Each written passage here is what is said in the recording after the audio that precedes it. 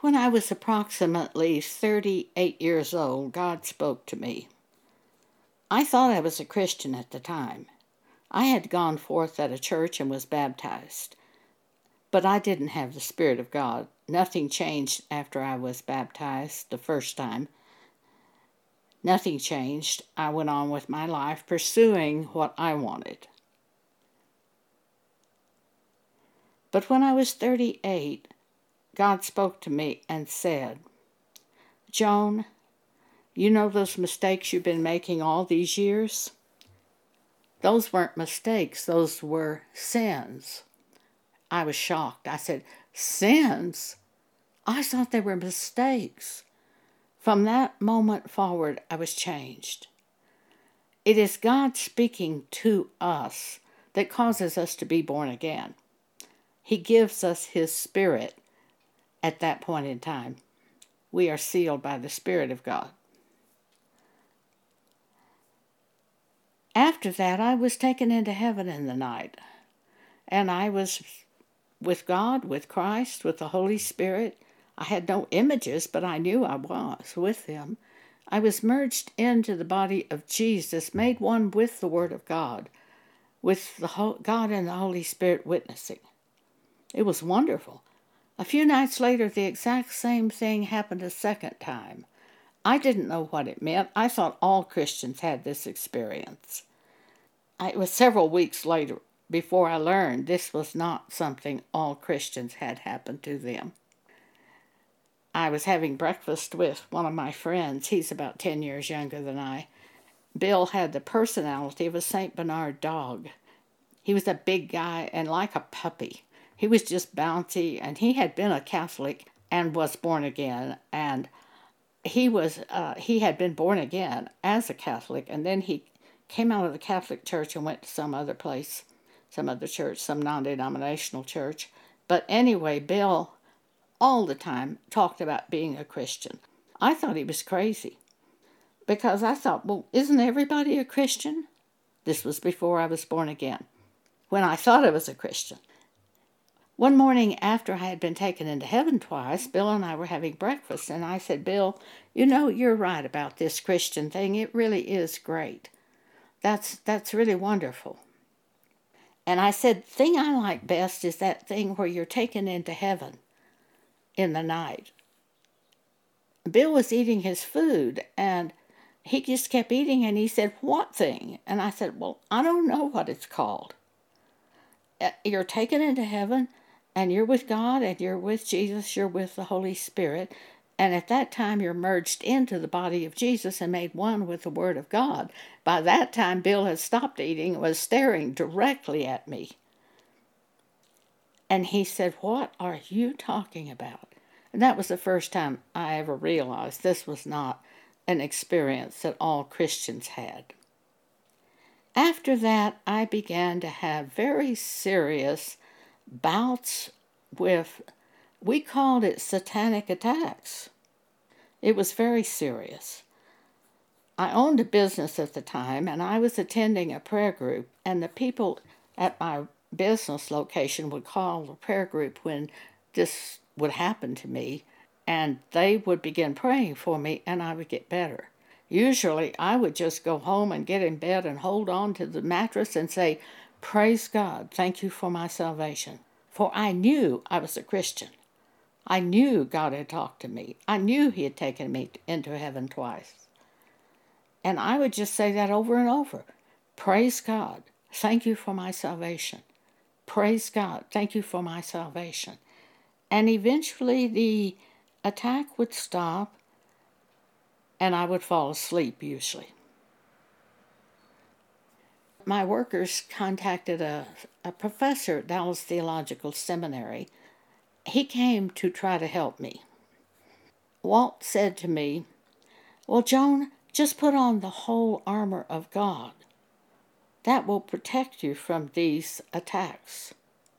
When the attack starts, put on the whole armor of God." And I said, "Fine, how do I do that?" He said, "Well, you just put on Jesus." And I said, "Well, fine, how do I do that?" He couldn't tell me. I knew Ephesians 6. I knew it said, put on the whole armor of God that you may be able to stand against the wiles of the devil, but I didn't know how to do it. I think a few years passed before God opened my eyes to understand some of this passage of Scripture. How to put on the whole armor of God. What is the armor of God? Ephesians chapter 6, start at verse 10. Finally, my brethren, be strong in the Lord, which is being strong in the Word of God, really. Jesus is the Lord, and Jesus is the Word. So when it says be strong in the Lord, it's talking about be strong in that Word which has been given you by the Spirit of God. Be strong in the Lord and in the power of His might. Put on the whole armor of God, that ye may be able to stand against the wiles of the devil. For we wrestle not against flesh and blood, but against principalities, against powers, against the rulers of the darkness of this world, against spiritual wickedness in high places. Wherefore take unto you the whole armor of God, that ye may be able to withstand in the evil day, and having done all, to stand. Verse 14. Stand therefore, having your loins girt about with truth, and having on the breastplate of righteousness, and your feet shod with the preparation of the gospel of peace. Above all, take the shield of faith, wherewith ye shall be able to quench all the fiery darts of the wicked, and take the helmet of salvation, and the sword of the Spirit, which is the word of God, praying always with all prayer and supplication in the Spirit, and watching thereunto with all perseverance and supplication for all saints. And I saw the parts of the armor of God: truth, righteousness, peace, faith, the helmet of salvation, the sword of the Spirit, which is the word of God, and prayer. So those are the parts of the armor of God, and we dress ourselves with those parts. We continually live in truth, make it our goal to live in truth. People say many things. Christians say things that aren't true. Church people say things that aren't truth. Ministers say things that aren't truth. We have to dress in truth. How do we know truth? Truth is in Jesus, the Word. The Word given by God is truth. It can be a scripture, or it can be a word brought directly to us by the Spirit of God, or it can be a word delivered to us in a dream. But always truth is in what God says. Peace. I think as I've grown older, I have been able to live in more peace. When you are younger, there are so many lusts of the flesh. And these were some of the things causing me to have the depression of the spiritual attacks when I was first a Christian, because there were certain things I wanted. I wanted to marry. I wanted a husband. I wanted this or that. And when I didn't get them, they opened the doors for depression. As we get older, I think we learn more to say, thy will be done. I think we learn a little more about praying according to the will of God. And if we pray according to the will of God, we know He hears us, and we know our prayers will be answered when we pray according to the will of God. If you can't get your prayers answered, you might be praying something that's not according to the will of God. For I believe it is in 1 John chapter 5 where he tells us if we pray according to the will of God, then we know God hears us, and if He hears us, we know we have that which we have prayed of God. Peace is thy will be done. Trouble is often when we want something that we haven't been able to get for ourselves, and we fail to trust in the understanding that God will give us all good things, and some things are not going to be good for us. A small child wants a piece of candy. The parent gives the candy to the child, and what does the child want? More candy. There comes a point that the parent will not give the child any more candy, for it is bad for the child. There are times we want things at one point in life that we look back later saying, "Oh, I'm glad I didn't marry him." But we were very upset at the time it didn't work out. So you see, we don't always know what's best for us. We come to the position of understanding that God knows what's best for us, and as a child belonging to God, He will give us the good things and protect us from the things we should not have. So peace is something I think we do grow into as we develop more trust in God. The shield of faith is part of the armor of God, and certainly we use the shield of faith all the time. Faith comes by hearing the Word of God. It comes by hearing what God says to us. I had a house in Texas when I moved to Colorado that I put up for sale. It did not sell. A whole year passed and it did not sell. But I knew it would sell. You know how I knew it would sell? Because God had said to me when I left that house, I left the house to go to the hospital because I had fallen at the house. The ambulance workers came to take me to the hospital.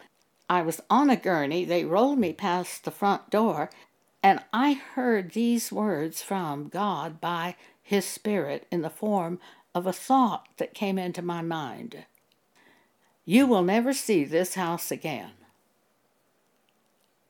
You will never see this house again. It didn't disturb me because by that time in my life, I was 80 at the time that happened. By that time in my life, I'd had a lot of experience with God. And I knew that if He was removing me from that location in Texas, He was going to put me in a place that would be even better than that location in Texas, which is exactly what He did.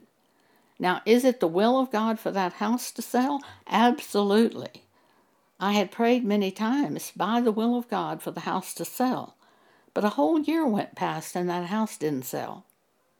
At the very height of the 2020 coronavirus problem, at the end of March 2020, I turned to God and I said, is there anything that I should be doing about that house in Texas?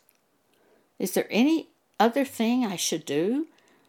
And I had this concept brought to my mind: reduce the price of the house, put it on a 1-week special price. I contacted my realtor, said, lower the price of the house by $50,000 immediately and say it is a 1-week sale. She asked me if she could do it for 2 weeks, and I said, okay, you can do it for 2 weeks, but I knew it was going to be 1 week. The house sold in 2 days. Our prayers sometimes look like they're not being answered, but in time I found they are answered. And I knew I was praying by the will of God. What did I need a house in Texas for if I would never see it again? So I was sure it was the will of God for that house to sell. But it was a test of faith. So the shield of faith is the word that we hear from God. In that case, the shield of faith was, you'll never see this house again. It wasn't a scripture, but it's as much a scripture as a scripture because it's the Word of God. And it doesn't matter whether the Word of God is a word from a scripture or a word brought directly to your mind, if it's from God, it's the Word of God, and it has the power of God. So we take the shield of faith. That's part of the armor of God. We stand on that thing that God has shown us. We take the helmet of salvation, that salvation in Jesus, in the Word, the sword of the Spirit, which is the Word of God, and we fight the thoughts the devil would bring, which are contrary to the things God brings to us. John 10:10, the thief cometh not but for to steal, to kill, and to destroy. The devil brings thoughts to our mind which would harm us. Our own flesh often brings thoughts to our minds which would cause us to desire things that are bad for us. But Jesus comes to give us a more abundant life. So the thoughts that come from the Spirit of God, from Jesus, will lead us into a more abundant life when we follow those thoughts. And prayer is a part of the armor of God. Always. Prayer is always a part. When we're disturbed about a fear of something that may happen tomorrow, what do we do about that fear? Hopefully we pray. We pour out our heart before God, talking to Him about the fear, asking Him to show us if there's anything we should do about this problem. We don't just assume that it'll be taken care of. We pray. Philippians 4:6. We pray about everything, in everything, through prayer and supplication. With thanksgiving, let your request be made known to God, and the peace of God that passeth all understanding will keep your hearts through Christ Jesus. I had a Church of Christ cousin who was about 16 years older than I. Her husband died, and he had been dead for 10 years, and I talked with her, or I think she sent me a letter, and she told me, she says, I do very well during the day, but when evening comes, I have trouble. And I sent a letter immediately giving her Philippians 4:6 and 7, and I said, Jean, turn to God when that fear starts coming, or the depression, or being pulled down because Charles isn't there. Turn to God in prayer and just say, please help me, and He will. The next time I heard from her, she told me exactly the same thing. She hadn't turned to God. See, you have to take that armor of God. You have to apply it properly. I never did think Jean had the Spirit of God. I never thought she followed God. After I was born again, truly born again, I was rebaptized. And Jean told me, she said, you've already been baptized. And I said, yes, but I wasn't born again. And I knew she didn't understand what it meant to be born again. She spent 97 years attending church, and I don't believe she ever understood what it meant to be born again. I saw no evidence of her being led by the Spirit of God. She was led by what they told her at church. It's a very sad thing. And often I prayed that before she died, that God would reach her by His Spirit. So all of this is a matter of growing in God through following either scripture or specific words given to you by God. Step by step, we follow the Word of God as far as it will take us. And then I've always found there'll be another word, and we follow that word. And this is the way we get to the place God wants us at any specific point in time, by following and living that word given to you by God. The scriptures I've spoken today will be printed out for you on our blog. If you will go to Jesus Ministries Exhortations, tap on podcast on the right side of the home page, you will be able to find this broadcast, Putting on the Whole Armor of God. and you will see all these scriptures written out for you. Again, the name of our blog is Jesus Ministries Exhortations. Thank you for allowing me to speak to you today.